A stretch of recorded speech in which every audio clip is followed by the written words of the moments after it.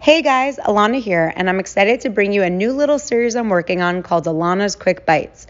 Every week I answer questions live from my exclusive Diet Bet weight loss group, and because the past ones are too good to hold back, I thought I would share them now with the rest of you. So here's another bite-sized insight. Hope to answer your question next. The link can be found in the notes. Enjoy!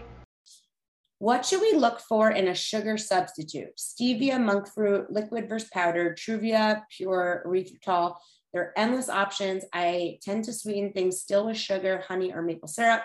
What's the best and should we look for? I'm trying to cut down on sugar because I know white sugar is not the best for my health. Thanks. Absolutely love To Be Mindset. Down 60 pounds in 2 years. Amazing, amazing, amazing.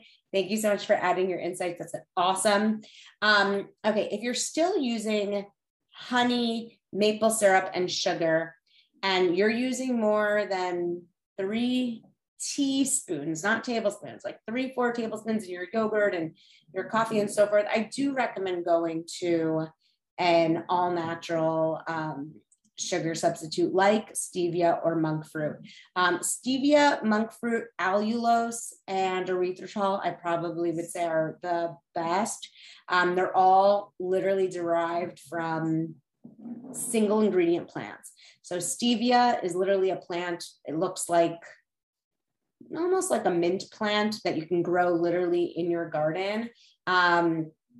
Monk fruit, it's also derived from a fruit. And then erythritol and cellulose and allulose are both sugar alcohols, which are derived from fruit. So they're actually naturally occurring.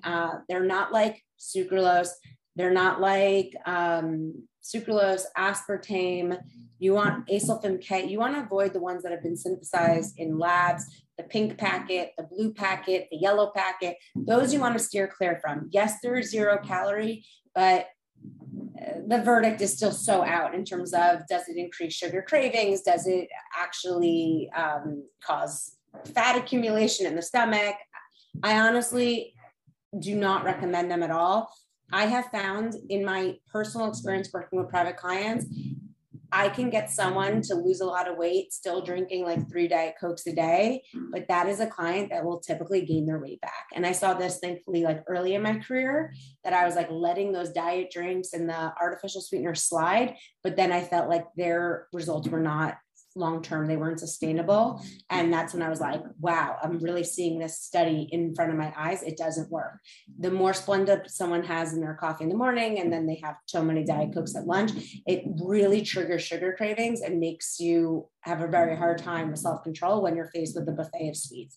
So I like stevia the best personally. A lot of people on here are going to be like, ew, I hate stevia. I hate the taste. It tastes bitter. I believe that bitter aftertaste is a good thing that you get used to, because I find that the bitter aftertaste makes it less addictive. So I have stevia in my coffee like almost every day, in my Greek yogurt, in my Wondrops and things like that. And I still have a lot of self-control when I'm faced with like a birthday cake or plate of cookies. And I think it's because that slightly bitter aftertaste helps curb the sweetness versus like an artificial sweetener like sucralose, which leaves a very, very, very sweet aftertaste. So yes, there is an aftertaste to stevia, but I think it is helpful. And you get used to it. And, you know, you can try erythritol and allulose. Some people experience stomach distress with those, but really not most people, and really not at small levels. So you kind of have to try what works best for you. Stevia, monk fruit, erythritol, or allulose. Those are my best recommendations. Pure liquid is great. If you can get organic, that's awesome. My favorite is if you can get to a Trader Joe's. Trader Joe's has an organic liquid stevia, which you can find in conventional stores. Trader Joe's is just half the price. So you can get organic liquid stevia in any major grocery store or online. But if you can find your way to a Trader Joe's, even if it's like an hour away and you only go once a year, you could stock up on a few bottles, because that is a really nice pure form. Okay, great questions. Tabby